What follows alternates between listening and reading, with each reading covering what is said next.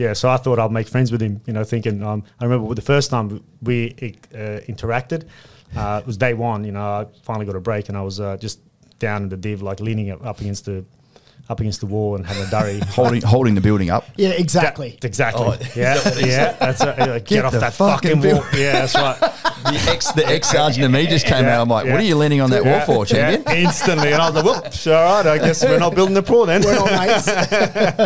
Can I say that's the image that I have in my head of Maz going back to ADFA was, that cool guy from Sydney leaning against the wall, just sucking darbs non-stop. Wouldn't go as far as saying cool, but certainly I was that guy.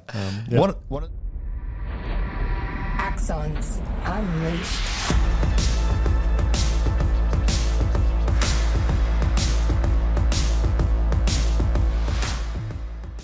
Guys, do it. G'day, ladies and gents. Robbie Turner's my name. Welcome to another episode of Axons Unleashed. I'll tell you what, Luke, we've had some bloody great guests on here. I feel like I say this all the time, but we're just getting better and better and better. This is one of your really good mates. I know you're really looking forward to speaking to the great man himself, Maz. Full disclosure, ladies and gents, this is one of my best mates, and he is probably the most... Don't hold that against me, people. Hang on, we haven't finished introducing you. He's probably one of the most distinguished friends that I have. He's got an amazing story that's been an inspiration to me through my whole life. So I cannot wait to share this with you. Now, full up front, you've got your own podcast, you've got your own story, and like as I was literally just saying off air, I love doing these podcasts whereby if you're comfortable sharing things about you that other people don't know during your normal medium. So, yeah, Maz, welcome to Axons Unleashed, buddy. Hey, thanks a lot. Thanks for hosting me. Hey, good to see you, mate. Good man. Hey, tell me, and another interesting fact as well, ladies and gents, is that you're still a current serving military officer. First one we had on the podcast. We'll be gentle, mate. Don't worry. And interestingly, just to sort of wet the whistle there, ladies and gents, Maz has got out and got back in, and now still doing something amazing. And obviously, you've got the whole future coming your way. So yeah, there's lots and lots of layers to this story. Some of which I have a small part to play, because we met many years ago back in the day, so we'll talk about that soon. But yeah, I know you're going to get a lot out of this, ladies and gents, and certainly when we get to that point, you'll have an opportunity to click on Maz's podcast as well to listen to a whole bunch of stories that I haven't got to the stage of my life of telling you yet. So yeah, good on you, mate. Let's bloody get into it. Awesome. Thanks for having me, gents. Yeah. As always, mate, we just go back to the start. Where were you born? All that sort of stuff, and just tell us the journey about. Ladies and gents, you can probably hear Maz's accent already. So, when did you come to Australia, and actually how did you, get to joining the army and all that sort of stuff? Go for it. No, absolutely. Hey, thanks. Firstly, thanks for having me. I love it. I love what you guys do, and I love the podcast. I've had a look, obviously in preparation for here. Where was I born? Geez, that's as you know, Luke, that's a very good open-ended question for me. So, born and raised in Bosnia, Sarajevo. So, I often say I'm a child of the Bosnian War, and I say that half tongue-in-cheek. But at the age of 10, I think, the world that I knew as a child, which was a very happy world, we lived well in Sarajevo, in an Olympic city. My parents were both highly educated, and we enjoyed a kind of middle-class lifestyle, going to the coast in Croatia in summer, to the Bosnian mountains, Olympic mountains, skiing in winter.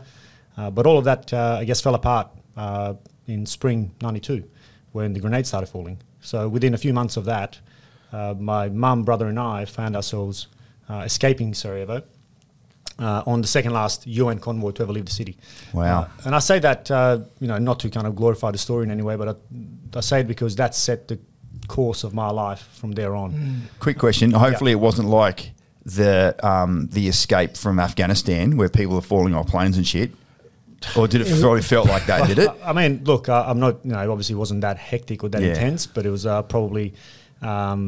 as unorganised or as maybe risky, probably not as sitting on wheel arches of planes. But the reason my dad couldn't leave, and this will give you the idea of what it was like.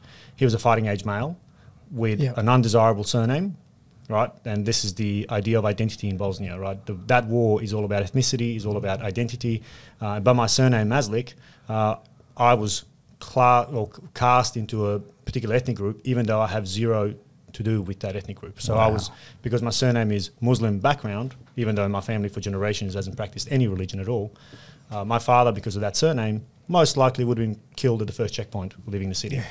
Because we had to cross into so a trip that normally takes about 4 or 5 hours to drive out into Croatia. It took us, better part of a day because of all the various checkpoints that you have to go through, all the different militias, armies, paramilitaries. They all want to, get their piece of you as you're going through. And of course, under those circumstances, despite the fact that this was a UN convoy, we were shot at. The UN convoy was shot at. Yep. And the fact that you were the UN certainly wasn't any security, which is the reason why colloquially in Bosnia the UN is known as the Smurfs, right? Yeah. Because blue and white toys. yeah, that's right. It's literally and I literally that's what it was like. So now I don't want to get bogged down on that, but from there I spent 3.5 years as a refugee in Germany, which again was an entire. So now you're like 13 years old. This is like stuff you can vividly remember. Absolutely. I mean, I was 10 when I left, and as I came to Australia, I was about to turn 14. So, Right. so between 10 to 13 and a half, just shy of 14, I was in Germany, which was an entire different, I often refer to as a different life because it was, you're just thrown in.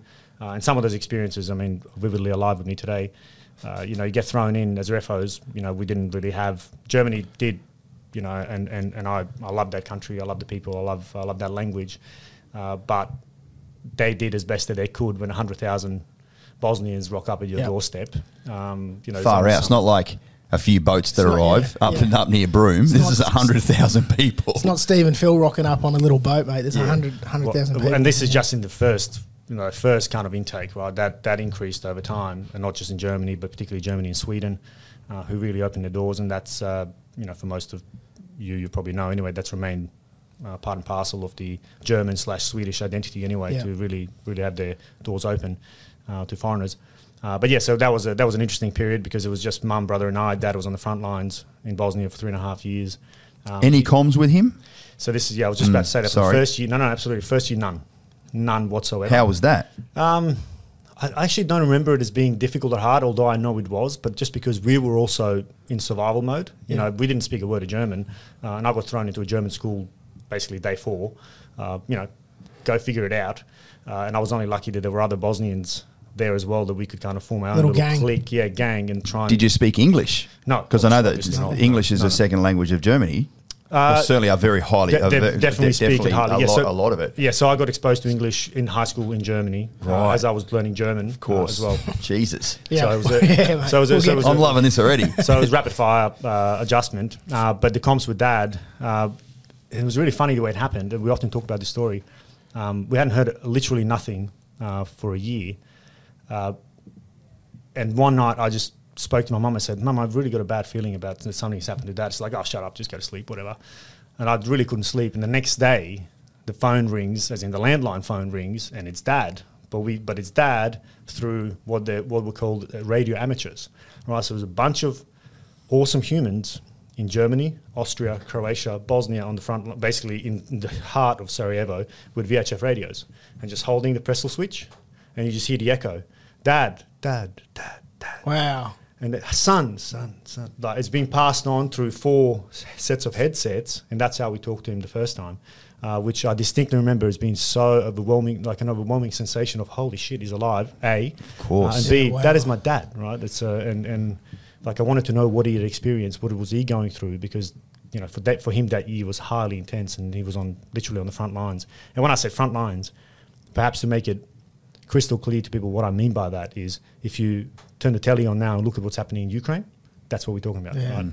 Like people were defending the biggest weapon Sarajevo had to defend against the 5th mightiest military in the world at the time was a police shotgun. So it was initially slaughter and defense by your bodies, literally, until they could get some weapons, smuggle weapons in, and all that sort of stuff. I'm conscious that I'm giving you a very, very long-winded answer. No, mate, there's no program to this. But I mean, so from there, fast forward 2.5 years later, Dad joins us as the war is I guess nearing an end. He got a approval basically to leave from the army and to sneak out of the tunnel. And for those who are not aware what I mean by the tunnel under Sarajevo, which is another piece of unique Bosnian Sarajevan history, but also perhaps world history in time, that the city was kept alive via an 800-meter tunnel that was dug underneath the runway, which was the only way things were coming in and out, because Sarajevo is a valley with 2,500 meter Olympic mountains all around it. So if you imagine, you are literally in the palm of the hand, or the city was in the palm of the hand, with all these mountains, with artillery pieces, thousands of them surrounded. Sarajevo, unfortunately, holds a number of records, one of which is still, till this day, the most shelling per day of any modern battlefield or siege, which is, and of course it holds the longest siege in modern history as well, just shy of, I think 3 years, 8 months, something like that. So that's that was our kind of Germany part. Dad joined us, and my mum had the smarts to think what's next, because going back to Bosnia for us was never going to really be possible. Our house was taken over by the invading forces. Our stuff was burnt, etc. So there was really nowhere to go. One of our houses, we had a holiday house or a weekend house, as we used to call it. We saw pictures of it in Germany as there were the reporters were filming battlefields. Our house had only one wall standing. There was a tank parked inside where the rest of the house is, and the barrel was through the window of that one wall standing. They were using that as a bit of camouflage. Absolutely. As a defensive position. Yeah, exactly. Defensive position, literally. Oh, that's my fucking desk. Get off it. Yeah, exactly. That's literally what it felt like. So that was another interesting little video we saw while in Germany. Another freaky moment we had was my dad's name had popped up in the list of dead every day. We were watching the list of dead. His name had popped up. And yeah, that was obviously a scary moment, but fortunately for us, it wasn't him. It was unfortunately, I believe, a child by that name, which of course is very, very sad and tragic. But yeah, Dad joined us, and then we migrated to Australia. And Mate, yeah, if I may jump in there, yeah, please do. What were your parents? What were their focus when they chose Australia? Like, obviously, you got an entire globe to choose from. Did they just throw a dart at the globe, or was it a much more of a deliberate approach that your parents took? Well, you can't actually throw a dart. That's the funny thing, right? Because the passport you hold dictates your liberties in this world of ours. Yeah. Right? Yeah. We're lucky with the Australian passport, probably not as lucky as Germans or South Koreans, who are the two most valuable passports in the world. At the time, we entered Germany illegally, right? So we got, and I know what I'm saying publicly, but we did. My mum's uncle smuggled us in a bus and paid off the border guards. Hilarious. That it is. It's like a foreign world. Yeah, this is like it is absolutely the Wild West. Absolutely The Wild West. And this is how this is what happens. This is how it right? was. This is there's no morality and ethics. Sorry, what? You know what I mean? Yeah. It just doesn't come even into play. But yeah, so there were only really 3 options. There were only 3 countries that were at that point in time taking Bosnian refugees, and that was Australia, Canada, and the US. Yep. We opted for Australia and the US because we had some family links or friendship networks that we could, because people had to sponsor you, which is the other part, right? They have to guarantee that they will, feed you, of course, clothe you, of course, until you land on your feet, despite the fact that you'll get, some social security, etc. And we were lucky that the process took 2.5 years to actually get accepted. Yep. And we got accepted on skilled migrant scheme. So my mum's a physics professor and my dad's a high-level engineer. Yep. So they were both highly skilled migrants that, of course, Australia and the US recognised and wanted. So therefore, we got the option of both. And the reason we chose Australia, thankfully, was it had, at that point in time, marginally better social security and also allowed the migrants coming in longer paid study to learn the language. Right. That's what it landed on. Yeah, wow. And yeah, that's why we ended up in Australia, because That- everything What year changed. are we talking now, just to situate? October 95 is when we migrated to Australia. Right. And that's how we ended up with Maz. Yeah, that's right. Exactly. Well, mate, I'm bloody thankful that you guys chose too. Australia and you guys were able to be here. So yeah, thank fucking hell. A little bit of a different That is the upbringing. longest story I've heard about where'd you grow up. Not Port but it Pirie, was mate. bloody the best one. Mate, I'm, Sorry, it is a long-winded No. answer. That's why I chuckled I when you asked. say that in awe, not a complaint. Far from it. I think it's super important for for our listeners to sort of hear that, where your foundations came from, mate, because it makes up who you are and the core of the morals that you have, as an adult. So I think it's important that we gave it the time that it deserved, mate. No, I appreciate that. So you're like 15, 16 now? Yeah, so 14 when I came to Australia. 14, yeah. And, then I did the usual. Do you remember your first, where did you land and where did you live? Sydney. Yeah, what a great place. So what are we talking now, 97, 98? So 95, October 95 is when I landed in, so 25th of October 1995, we landed in Australia and, that was home. Yeah. We stayed with those friends for the first week or so. Where in Sydney? We were first in Carlton, but Hurstville area, so kind of I guess southwest. Yep. And I ended up going to school in the Shire, which you would have loved that, mate. Was amazing. Long way from Sarajevo. yeah.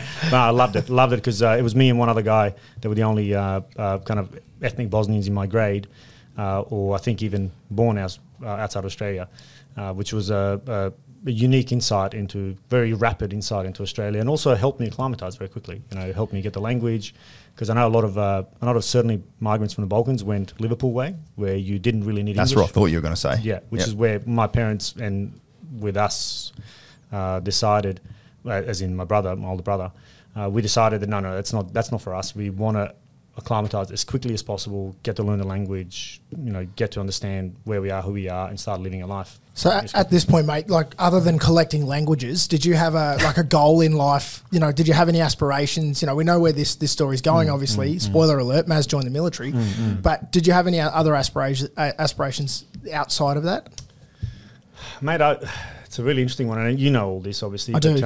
But I was Vedran Maslic soldier from the age of 3. Yeah. Right. I used to walk around.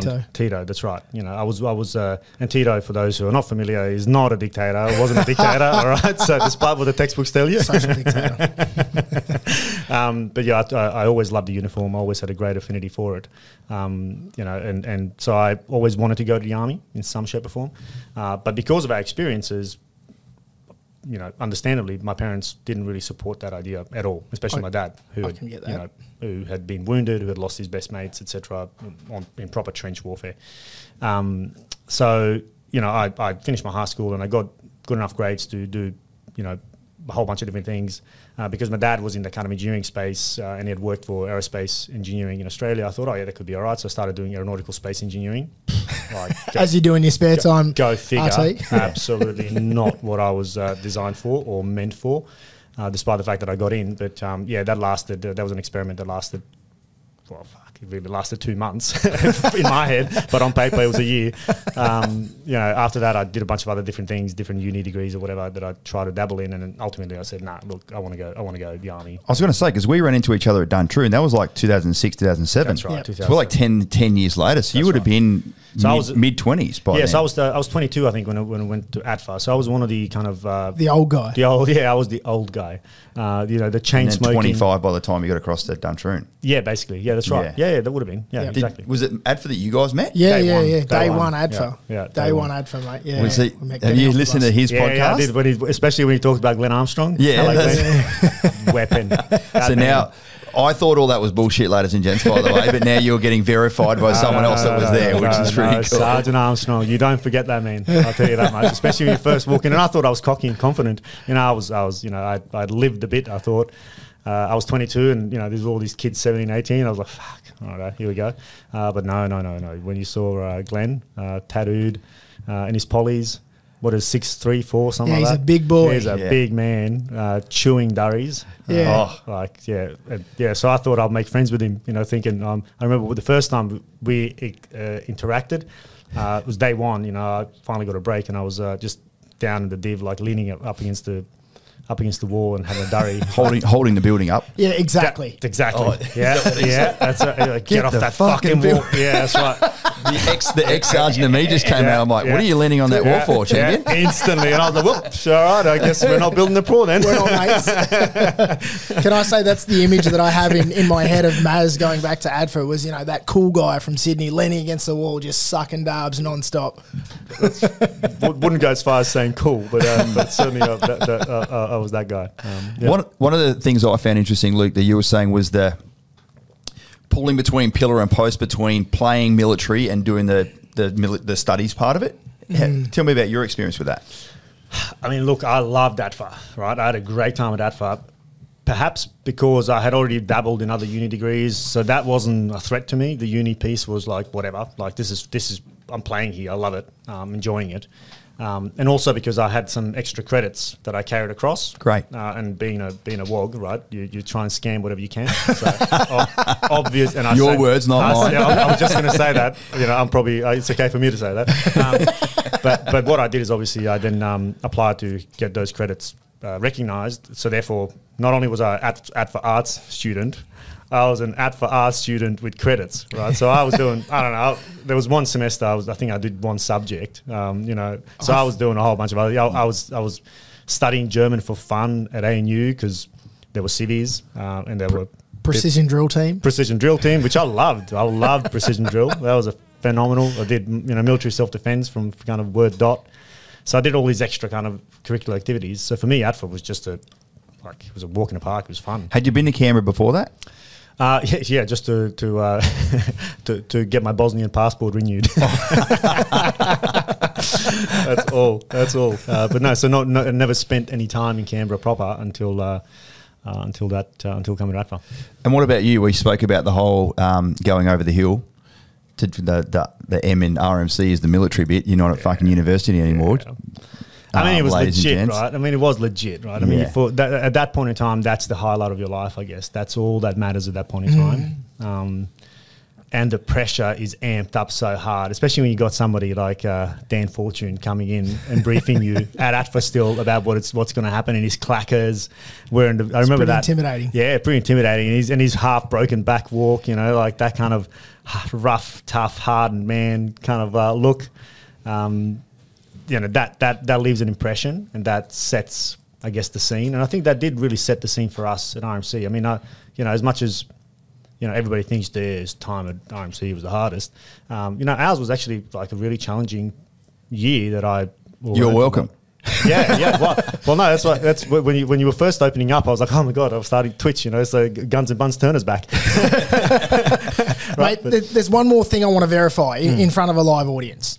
2004, our first year at ADFA, it was the coldest fucking winter on record, wasn't it? On record. Well, was that first year or second year? -13? First year, mate, yeah. Was it? I do distinctly remember having to shave in that. Because of course, you'll lose the war if you don't shave. Exactly. -14, 13 degrees in fucking Majura. And hey, again, this is not a problem a lot of the 17 and 18-year-olds had. I was 22. Yeah. And Maz was shaving twice a day out. I got in trouble for the 9 o'clock shadow. the 9 a.m. shadow. I did, right, by Birchie, who forced me to shave, twice, a couple of times. These youngins didn't really understand the issue with that. Yeah. Mate, and when you went over to Duntroon, I recollect that you did quite well. What was your position in the Corps and that sort of stuff? As in across mate, I don't know. When you're doing shit for real. Yeah, so second class, I was, mate, I don't remember whatever is it, ANCO or whatever. Yep. I can't remember what it was, but I was kind of, I don't know. A big deal. It didn't mean shit, right, in the grand scheme of things. But apparently I was meant to do stuff to look after the, kind of core staff cadets. But because you're second class, none of that really mattered. Yep. So it was just a prestigious position because of my, I guess, ATFA academic performance. Yeah. Didn't really reflect anything on, my actual future in the army or anything like that. Yeah, but it just meant that we didn't have room inspections, which was pretty cool. I could sleep in and miss a bunch of parades that others couldn't. That's about it, really.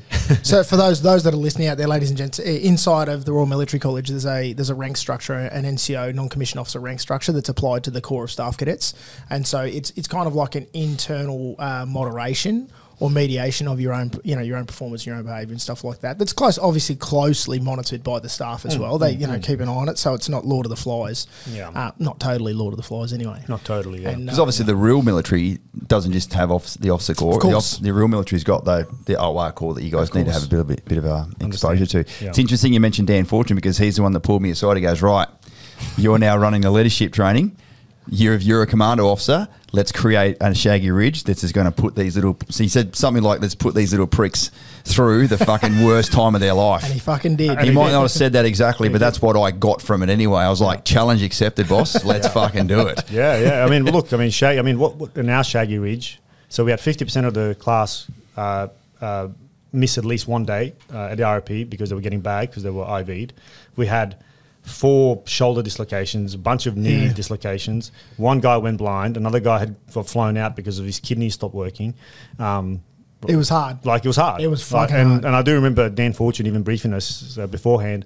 If you think you've got an injury, what I consider an injury is a bone protruding and blood spurting out. Right. And that's kind of the image. I was like, okay, righto, mate. This is. He told me to cook that barbecue. And he told me to turn those sausages. That was you. I made up the bit about walking around asking what sauce you wanted on.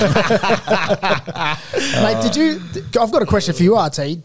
Did Dan Fortune drink a lot of coffee? I can't remember. Okay, the reason I ask is as the Corps of Staff Cadets, we thought that he just ran on caffeine and hate. That's what that body was functioning on.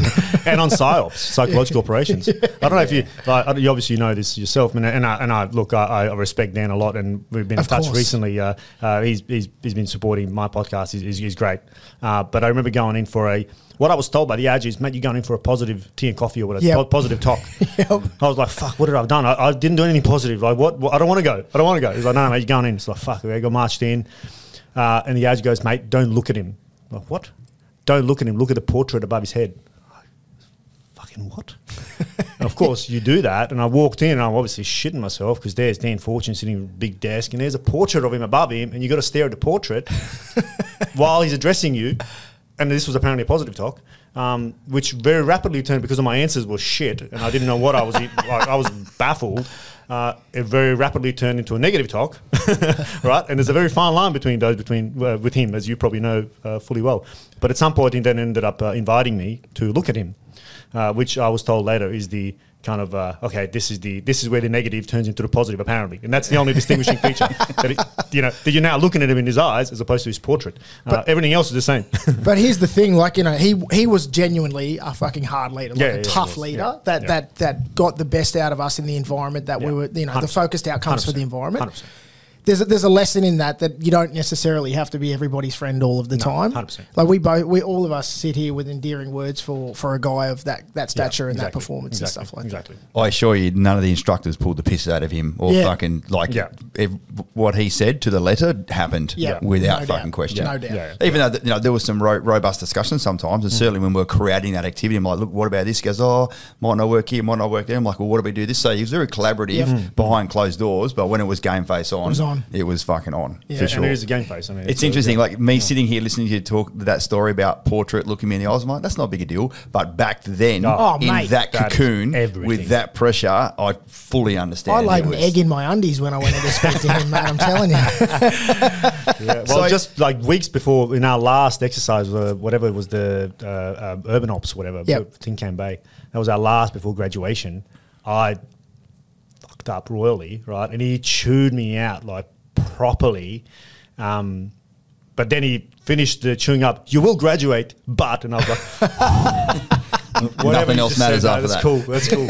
Because I thought this is it, I'm like, because I'd briefed some general or something, and it made him look bad or whatever, and it was, it was all bad, unintentionally, of course. But when he said those words, you will graduate, but all right. I also love hearing stories like this because it's comforting for me to know, because when you go there as an instructor, you put your heart and soul into making sure you can train people, because it is Australia's premier leadership institution. And the fact that all of you were taking it so seriously it's heartwarming to hear. You don't want to not go through that. You don't want to fail. You don't want to get backlash. You don't you're there because you want to be an officer in the Australian Army, which is amazing. What did you like most about Duntroon, though, just quickly, and then let's move on to the next bit. What did I like most about Duntroon? I mean, there's absolutely, my best friends, without a doubt, are my Duntroon mateship. There's just nothing that even comes. I mean, there is something that comes close, and that is my Bosnian group in Sydney, which are family, just like my Duntroon group as family, because we went through something so hard, so forging together, like my Bosnian group. There's 4 or 5 of them. We've experienced something arduous and hard together. We all came around the same time and went through similar experiences, so we were there for each other, and that we pulled each other through those hard days. And I think that's very similar to the kind of Duntroon kind of group, and that's and I think that I think that you can probably relate to that because our group of mates is very much the kind of that core group of mates. That speaking of core, which one did you go to afterwards? Tell us about that. Yeah, so I'm intelligence corps. And I wanted to do that. So when I joined, I wanted to do intelligence. And I'm not even sure if I should be talking about this, but whatever. So between the three of us, yes, there's no one else here. No one else. Stubbs is over there on his phone. He's not listening. There's only the three of us. I was human intelligence, and I wanted when I was applying at recruitment, I wrote to put in 3 preferences. I was like human, and the Navy PO, that was there, he just chuckled. He goes, "Mate, you can't do it." I was like, "Well, that's what I'm doing." That's what I'm doing. And he goes, "Fuck, fair call." So he took it and he laughed. But I ended up, getting intelligence corps. But because of intelligence, you have to go and do a year and a half elsewhere as your kind of Reggie time, which for me, I was blessed to go to 51st Battalion Far North Queensland Regiment. Fucking stand fast. Right up in Weipa. Amazing. The dogs of Weipa. Right. So I was in Weipa, which was an incredible experience. Only 200k south of the tip of Australia. I've been up to Eva. Yeah, amazing. It's in the middle of fucking nowhere. And you are incredible. You're up north. Yeah. You just know, don't you? Yeah, it was amazing. And 80% of our soldiers were black fellas, local Indigenes, and I say that knowing how sensitive the world is to serving black fella, but I had a rapid education by my soldiers. One in particular, Jimmy, is like, "Boss, I'm a black fella. You're a white fella." Like, yeah, don't make a deal of it. It's the obvious. It's not. Yeah, it's but it was hilarious. But it was really interesting for me to coming down like from Sydney and being kind of deeply sensitized to this kind of racial talking, etc. I was like, wow, I've got to be really careful and sensitive. And then I ended up serving as the cultural advisor during one of the Army Aboriginal Community Assistance programs that was happening very close to Weipa in a place called Mapoon. So I had to deliver briefs for all these Sydney guys, engineering guys that were coming up.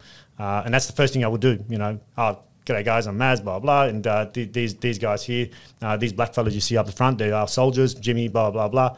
And you can see people just go, "Oh, did he just say what? The B word?" Yeah. And that was a good way to kind of open people's eyes to go, "Hold on, guys, just like be human." Yeah. Like understand that there is, there's these are real people. Yeah. They have real feelings, real emotions. You don't need to paint them with some certain brush of some cultural war identity that you're fighting over there. They're our soldiers. They don't care. That's right. They're our soldiers. Yeah. And they are some of the best soldiers I've seen as far as their intuitive understanding and connection to land, which is why they serve, because they have a deep affinity for a land and country, and having seen some of having been exposed to some welcome to country initiations and ceremonies. I mean, I get goosebumps thinking about it. That was probably some of the most powerful experiences I've had. Was that 18 months because we spent bulk of those 18 months living out in the communities and kind of driving across Cape York, looking for illegal landing sites and cache sites and that sort of stuff. That's a very different experience as a first and second year LT lieutenant. And for me, it was perfect because I was going to Humint. So this was the total opposite of regimented, because our uniform was cut off campans. That Merle, our clerk, who's a legend, we called Mum. She'd cut them and sew them up for us. Crocs and our unit T-shirt. That was our uniform. Beautiful. Right? Excellent. Towing a 4.4 metre Quintrex, the back of our Land Rovers, to go exploring the local riverines. Estuaries, And so, mate, where'd you? So you've done your Reggie time. You've got to come back to real army now, per se. What next? Did you go to Dincy? Yeah, I did. So I ended up going to Dincy or DSI now, Defence School Intelligence, and did my regimental officers basic course. How was that? Because that's not just human. Hard. That would have been intelligence principles in general. That's right. That's the intelligence officer. Everybody has to do that. Human came afterwards. But yeah, that's hard. It's a hard course. I'm not going to lie. And it needs to be hard because you need to have the ability to remain calm when so many different feeds are coming in, and you need to. Forewarned, forearmed, right? Is the motto of the intelligence corps.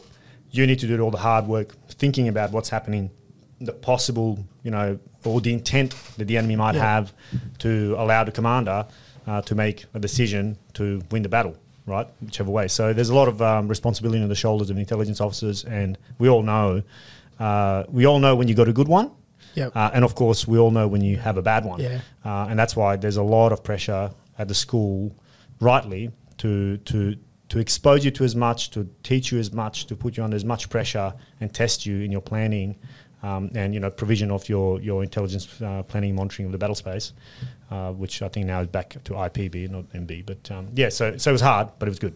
Can you just talk about the whole process of numerous feeds, information, fusing, and then int reports? Like, just summarize that for us. Yeah. Okay. So in short, I mean, you have these kind of sources and agencies, right? There are all these kind of collectors that are existing out, whether it's signals intelligence, human intelligence, imagery intelligence, whatever, right? There's all these collectors out there. Some of them do their own analysis and processing and provide you a report that has some analysis in it, but others provide you just the raw information.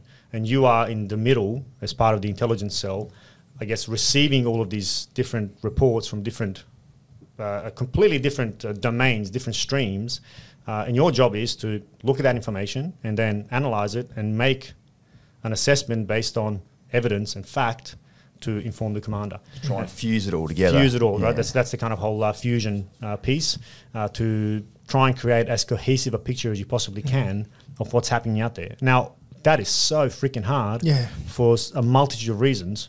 And as I've come to learn, post my deployments and post, further study, there's so many things that we cannot know, right? So it's not just it's your fault for not knowing, but there are just things that it's impossible for you to know about a local context, about the architecture of a particular society. Pillars of power that we don't necessarily appreciate. That we just don't at all get, how exactly how power flows, how money flows in a conflict setting. Money, drugs, weapons. Exactly, all of these things. And Afghanistan proved to be a prime example of how little... Bomb residue, all that stuff. Exactly, all of that. And you've got to try and make the best of a very, very difficult and uncertain scenario to try and reduce the uncertainty for those making the decisions. So that's roughly, broadly how it works. Very, very important. And you deployed... So you've got these skill sets that you've just tucked in your back pocket to be able to take out and explore in the real army. You deployed pretty soon after that, if I remember. Is that? Yeah. So I was, I guess, lucky in that instance because we all wanted to deploy, I guess, because the wars were on. So I deployed. So what time? What was that? So I did 2000. Yeah. So within a year, within 7 months actually of marching into one battalion, one company, I deployed to Afghanistan as an officer in command of field human teams, which of course is it's the pinnacle of that job for us, and I was very, very grateful that I had a commander who recognised and trusted me to actually go and do the job. It was Nick Rose, if he's listening. He remains a legend in the Corps, not just for me, but for many of us. I know him. He's a real good bloke. Yeah, just a legend and a jet and a. He believes. He knows, exactly. And he believes. That's right. It's a bit like us with the marketing team, Dubs. Like you heard me say the other day. A lot of business owners will just put the marketing team over in the corner, like a lot of commanders used to do to the int people, put them over in the corner and only come and go, why isn't this fucking working when they haven't been involved in the first place? Yeah. But if you've got a commander that believes the value of marketing, the belief, like for us, like int drives ops in an army perspective. Yep. The marketing and the research we do and the locations we go to drive the property operations we do. So I have the exact same. Absolutely. That's how it should be. And it's not, you're spot on. I mean, and you know this far better than I do, but it's certainly not the opinion that is always the one that commanders hold. Like you said, int can exist. And this is why the intelligence officer matters, because, there are many intelligence officers, who just aren't personable, because that's not what you're there for. You're not there to be a charismatic, outgoing. You're analyze. That's right. So there are some that are, or many even that are perhaps introverts or just don't want to engage when they don't, but you need to. And I think that's what the school does very well, is force you to get out of your shell and really start engaging into proactively. You need to shape the commander to want intelligence. Rather than waiting for the commander to ask. We were really lucky at SOCOM to have some in-corps guys that did have a lot of personality, and they were quite charismatic, because ultimately the fusing and the analysis and the reports that had a probability and a likelihood attached to it. So like, hey, we think like the whole juice is worth the squeeze. We have a high probability there's going to be X, Y, and Z occur here. From then, obviously, the commander takes that information, go, all right, that's a decision tool. Do we now spin up an operation to go and deal with that. Yeah, that's right. Yeah, If you can't communicate that clearly, then everyone's just fucking sitting behind the wire, eating fucking lobster and going to the gym. Yeah. Sorry, that's the SOTG. And how was that trip for you, mate? Like overall, I mean, incredible. Yeah. Amazing, because you are so tapped into. So we had, and I don't know how much I can talk about it on here, obviously, but we had teams supporting both the SOTG and MTF intimately in everything they did. And, as the cliche goes that nothing in theatre happened without human. SIGINTers will probably tell you otherwise, but that's the kind of... The little but they all, for me as an operator, they all feed together. the same Right. They feed the complete picture. That's right. Exactly. So the hours you're working is insane. I mean, we were putting out up to 60 reports a day at times, which obviously as the OIC you have to read every one of them, vet every one of them, correct every one of them, make sure that they're cross-referenced properly to different things and that actually make sense, that your grading that you're giving it or veracity of that report that you're giving it the due diligence, because, hey, fuck, people will die based on that. That's the reality of it, and people have died based on that. And that's a responsibility that's in our case carried mostly by the operator, but owned by the OIC, right? Because you need to own it as the commander. You own that report as much as the operator carries the burden of making that assessment, making the analysis, and collecting that information. So it was a high intensity deployment, certainly for me.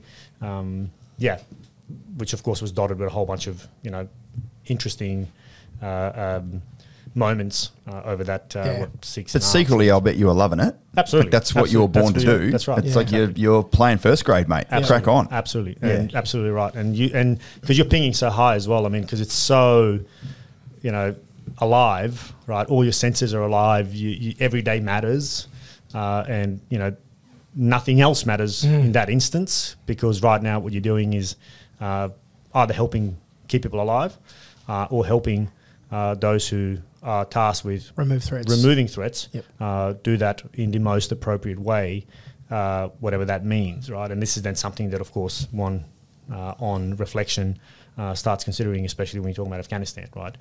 This is something I address in my podcast quite a lot, is that war. I often say on the podcast, we never fought the war we thought we fought. And this is some of my own lessons later on about misunderstanding, and I put myself in this, misunderstanding the battle space, misunderstanding the ecosystem that is Afghanistan. And of course, we'd all fully well know how that ultimately unfolded. Yeah. Hindsight's a beautiful thing, mate. I have reflected, and I'd still do it frequently now, and I'm sure you will, Luke, over the coming years. You'll deal with circumstances in your life now with much more context and experience and better people around you, and you go back and go, oh, that something similar like that happened to me in the military, and I addressed it a completely different way, and I feel like a dickhead for it. It's totally normal. It's fucking life. It's experience. It's evolution. That's right. Don't growth. Don't. No, of course. Yeah, don't. I'm not saying I don't dwell on things. I absolutely do. I dwell on it to try and pick out the lessons. That's right. So if and when that occurs to me again, I'm not that same dickhead. Yeah. And you are good at that, mate. You are good at being a dickhead. That too. No, about learning lessons. You've got a very, very quick learning loop. Got to. Yeah, you absolutely. got to. So, mate, Maz, back to you, mate. Like we come back, you settle back in, smooth settle back in or bumpy settle back in, but you settle back in nonetheless. And then what happens? So I was then again lucky to deploy in a different role to East Timor, and I was there for just shy of a year, which was an amazing experience. And this is where you and I got to hang out. We shared the bunk beds, which was the best welcoming I had landing to theatre. And there's Luke, who'd already organised our little chalet. I'm secretly jealous, and I wasn't even there. It was amazing. He'd flogged the TV from somewhere. I stole everything that wasn't pinned down. Reallocated. Yeah, that's right. Repurposed. But we had absolutely the best pad in Camp Phoenix, without a doubt. And it was a well-kept secret. There was a PlayStation in there, big TV, basically a full kitchenette. He had done well as a logistics officer. He's done his job sourcing everything. We won't comment on the amount of alcohol either, by the way. No. Well, actually, there was no piss. There was actually. I don't care about. We'll talk about that later. No, I don't care about saying it now. There wasn't. No, there wasn't. There really wasn't. No, there wasn't. There was. What was that? tour de force. We got in trouble. We got in trouble. Yeah, we were stop outs, dirty stop outs, basically. Yeah, and Maz and I, the young retrobates that we were as young captains, getting ourselves into strife. Well, we were showing the lovely ladies that had come to entertain the force just the sights of Timor. Yeah, hospitality, Hospitality. keeping up international relations, I call it. Absolutely, mate. Yeah. And we got chastised for it, and we lost a couple of weeks' pay for that. I don't know, mate. I don't know. I can't remember. Minor details. I was more focused on how much fun we had. No, but that was a long trip for me. I think I was one of the last people on that deployment. We kind of closed it down, and then got back. There was also something else pretty significant that happened while you were over in Timor, mate. Well, that's true. If I do recollect. Yeah, of course. We didn't happen in Timor, of course. No. But I met my other half. So my partner in life, Essen. She was an analyst working for one of the strategic agencies. So in some weird twist of fate, she was kind of my boss in a way. Still is. Yeah. So she set the tone early. I've only got one boss. she anchored early. That's all I can say. So we professionally got to know each other there. She then returned to Australia. I then went home on my first ROCL, relief out of country leave or whatever. That's when we kind of something happened and we kind of all got a little bit serious to the point where when I went back. And went back on my second ROCL, she had moved in into the apartment that I was sharing with this guy. So when I came home from Timor, there's this guy at my house, and now my new missus. We just picked Timor up and moved it back literally. into Australia. Yeah, we just needed a ping pong table, and it was when you know it's a good thing, mate. Just crack on. Yeah, that's right. And that was about, if I remember rightly, mate, and sorry for the leading the question specifically, but that was about the time where you started making the decisions around were you in the right role, Yeah, that's right. and did we all become veterans one day, and two of us sitting here now. But that was about that point where you said, is this the rest of the life for me? Yeah, that's right. I mean, I knew the writing was on. I mean, put it this way, man, I was just tired. I was flogged. Those 4 years at the company were extremely busy, and most people don't even know this, but one company, and I'll say this publicly, was the most deployed unit in the Australian Defence Force. Yeah. More so than SOCOM, right? Which most people don't know, because we're one company and undermanned at any point in time, or undermanned at any point in time. So we had, it was tri-service by that stage to try and fill the gaps, and people were just going constantly, right? So not only were you deploying, but then you had to do all your courses, and all the human courses are long courses, which of course takes you out of, and intense courses as well. So by that stage, when I came back from Timor, I was done. It was a busy year, finishing off that year as well. I was trying to finish off a master's. Then I ended up in a busy role as well, acting as the OC of the company for the last bit of that year. And I was just done. I just needed a break. And there were a whole bunch of other things, but that was kind of what inspired me to pop smoke. And Essen and I decided, well, let's do. She had hung up her boots, so to speak. We decided to do something completely random, something to create as big a separation as possible. So we picked up from Brisbane and flew to Bosnia to open the country's first cross region. Wow, that's awesome. Yeah, so don't hold that against me. I've since left the cult. I still dabble. I was going to say that was obviously a while ago. Yeah, because you're only just hearing about it. But that was then another experience. For me, it was a coming home in many ways. Of course, it would have been so good. I love that. Yeah, do some personal healing and reconnecting, and also doing something positive. We established as a not-for-profit, so we did a whole bunch of charity work for kids with cancer, kids with autism, kids without parents. We supported refugee crisis, the floods in Bosnia. Was that your first time you went back there since? I had been back once. In fact, I went back on ROCL when I was in Afghan. Okay. Which was sorry, I've been back twice. First time was at the end of first year ADFA, and that was the first time back. But then second time was in Afghan, and this was then the third time, I guess, for any longer period than a week or two. Was it good to go back each time and see that it had progressed to some sort of normality? Can I use those terms? Ooh, that's a good one. Gotten better? Yes, it has gotten better, but superficially so. So for the first two times, it looked better. But for the third time, we went there and started a business or a company, and then you become a local again, and you start seeing below the surface of the turmoil that exists and the continuous tensions. And Bosnia is now more divided than it was before the war. Wow. It's, even today, right now, it's at the brink of, violence can erupt at any moment because of all the other competing geopolitical interests that are pushing those buttons. But nonetheless, it remains a region that is volatile area. Yeah, right. Yeah. Is that part of the reason why you didn't stay there long? No, Surely you didn't want to get caught in another war. No, it wasn't even that. Where you didn't have your own weapon. Well, there is that, but also I wasn't, and I'm conscious of what this is going to sound like, but I'll put it into context. I wasn't from there anymore. Love that. As in, I'm there from my heart and soul. I love the place. I love the people. I love the country. I love my history, my past, my ancestry, etc. But I had changed. Right, I had seen other parts of the world. I had witnessed other things.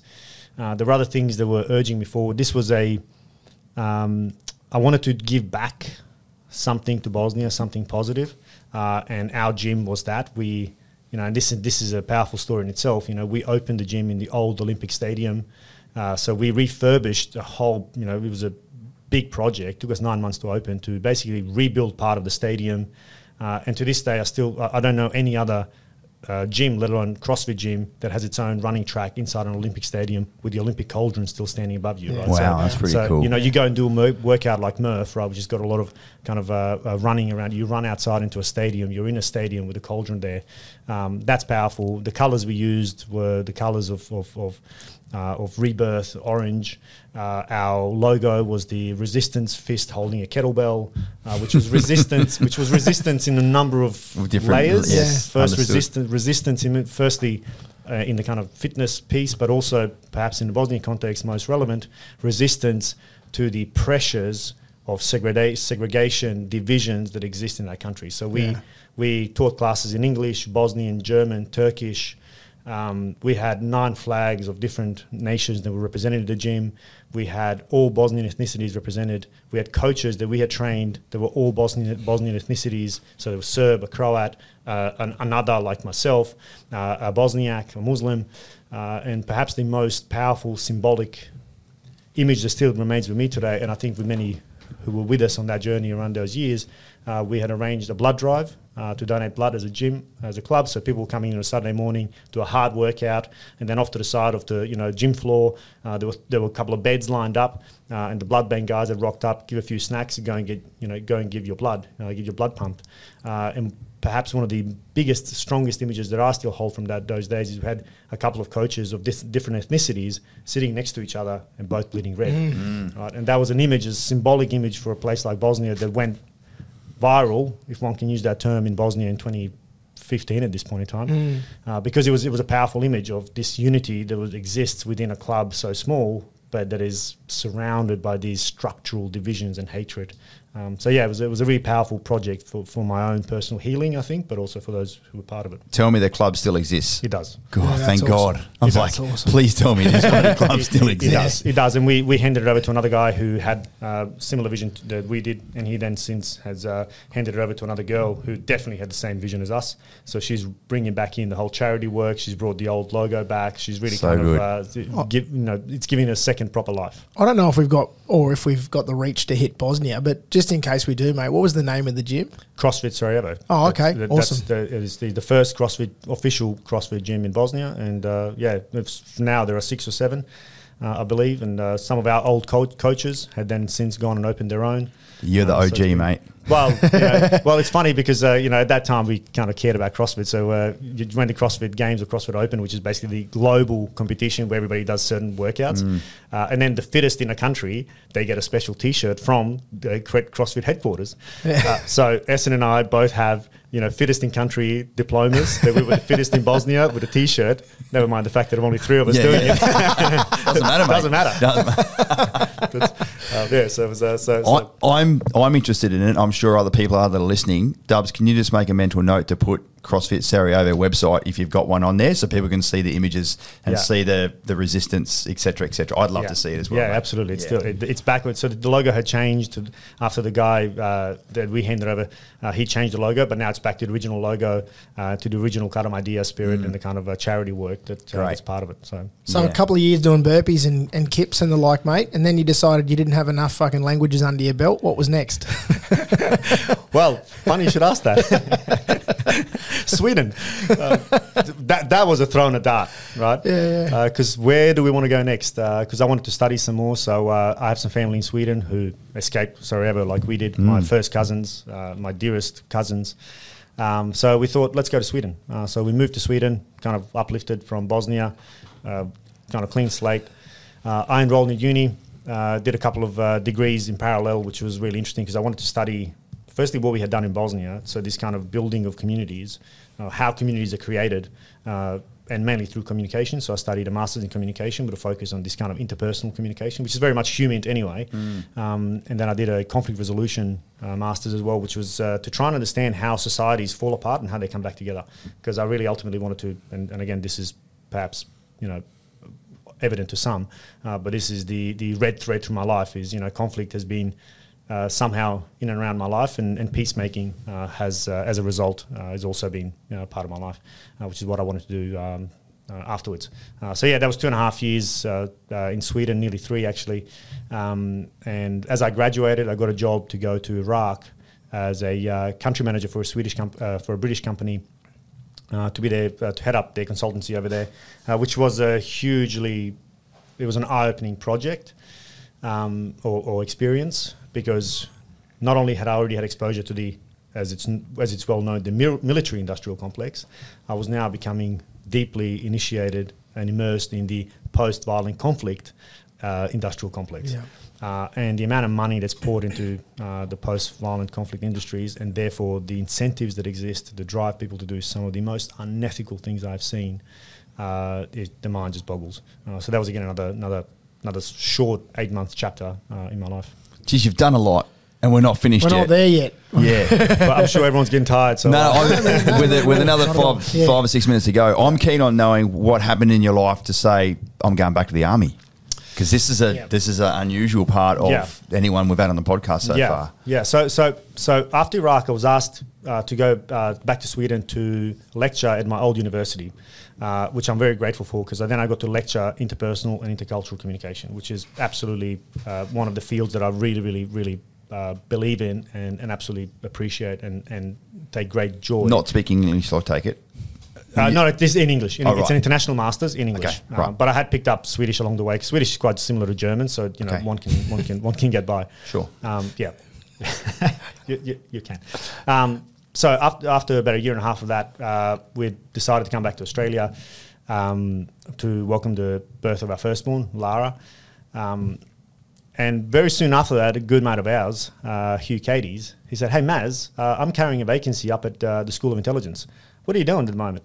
And COVID had just kicked off, and I was a bit of turmoil anyway. I was started doing a business with one of our other mates, Ben Grumley, and we it was all a bit in the flux. I was like, "Oh mate, I'm open to suggestions." He goes, "Well, I need somebody to update our teaching on this kind of culture stuff," and that was it. I was sold. Got back in a heartbeat, basically, and back in full time. Back in full time, straight up. Wow. Yeah, I was like, because he made me an offer that I couldn't refuse, basically. Yeah. Godfather like. So it was to come back in and teach interpersonal communication, intercultural communication. Stuff that you loved, stuff that you believed in. Absolutely, and that I had now equipped myself with a bit more from the kind of learning and studying I'd done and teaching. So it was for me it blended really nicely. Got me up to the Goldie as well. I was then, since then, that was mid-2020. I basically continued teaching, even though I'm no longer part of the school, but I continued teaching there on a bunch of courses on the interpersonal, intercultural communication stuff. I got involved with a kind of defence-wide course on culture. Then I was part of the Army Knowledge Centre, so helping with some of our doctrine, and it probably won't come as a surprise to people that I'm deeply interested in ethics, culture and character. So those were some of those things that I'm involved in. And then just because, I had the time and the opportunity, I put in a submission to the Chief of Defence Force Fellowship to start a PhD. And for some reason, it got up. So this year, I'm the Chief of Defence Force Fellow, and I've just started my PhD not long ago to study military ethics and with Ned Dobosh and Dean Peter Baker. Wow. Bloody hell. I wasn't expecting that. So it's a whirlwind tour. Yeah. Yeah, and perhaps the only other relevant point that to I guess round it off is the podcast and how that came into being is because the podcast, as I got back into Army, I recognised that there were a lot of young people now who hadn't deployed, hadn't experienced war, didn't have a really idea of what war is like, but were eager and gung-ho to go, and I totally understand that. But knowing what I know, knowing what I've seen, I wanted to lift the lid on the true raw nature of war, and that's why I started the Voices of War. And through the podcast, so the kind of the catch cry of the podcast is to scratch below the simple narratives of war through the voices of those who understand its complexities. So I speak to refugees, generals, soldiers, academics, peacemakers, as in negotiators, peace negotiators, military ethicists, etc., to try and provide different lenses to the experience of war, whether you be a fighter, whether you be a victim of war, whether you be just a bystander and observer, or whether you be a researcher of war. So that's kind of been the journey over the last 2 years now. Interested in your thoughts quickly on the whole Russian invasion of Ukraine. Are you at liberty to give your personal thoughts on that? Like a fucking another country invading someone else in the 2022s, 23s? Yeah. What the actual? I mean, obviously I have a very, very strong opinion on that, given that my country was invaded under similar circumstances. Put your PhD to be hat on as an observer of that low. Like, were you shocked when you first heard about that? Yes, like everyone else, but I guess that shock wears off pretty quickly when you start realising that there's far bigger machinations that are at play that are decades old, decades long.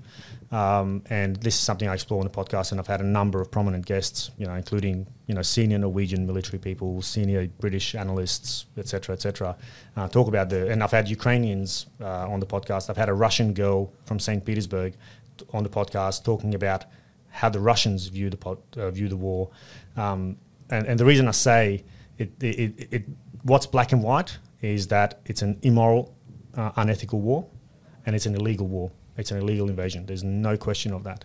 But what I'm looking at in my PhD is to what extent upstream causes make certain outcomes predictable and almost uncertain. Almost certain. And I think that's something that is probably relevant in this war. It's probably relevant in every other war. But my particular focus in the PhD is more on the kind of individual soldier level, on to what extent, how much moral degradation occurs in a war, and therefore can we truly hold soldiers morally accountable for their behaviours in war. I found it very interesting, the whole special military operation to go and rid the Nazis from the Ukraine. I'm like, fucking come on, mate. You can come up with a better cover story, can you? But the people believe it. But they believe it. That's the whole thing.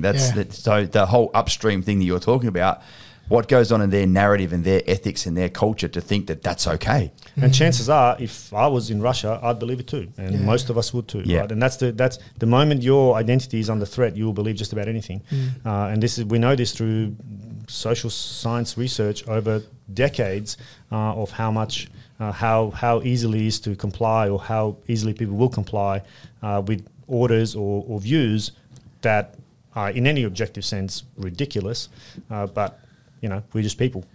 Just like the order that came down, it was like, you're not eating the sausages, put the fucking trunk back on and start walking. 15K to go. That is a ridiculous request, Captain Turner. I don't think I'm going to participate in that Say little that walk. again, motherfucker. Maz, Luke, I promise we were going to take this podcast to the next level. Brother, you have come in and absolutely done that. Thank you so much, mate. That was excellent. Final thoughts? Maz, can I just say, mate, obviously, one of my best mates and, a constant inspiration to me in my life. So, mate, thanks very much for coming in and sharing your story and letting our audience know, from the perspective of someone who's still currently in, but, been through an amazing journey, mate. So thank you for sharing that. Thanks a lot. Thanks, James. Please, ladies and gents, if you enjoyed that, share alike. So many people need to hear that stuff. Good on you, Maz. Cheers, Maz. And certainly, Dubs, make sure you put Maz's little podcast down there, because those that like all that geopolitical upstream stuff, he's your man. Yeah. See you next time. Thanks, team.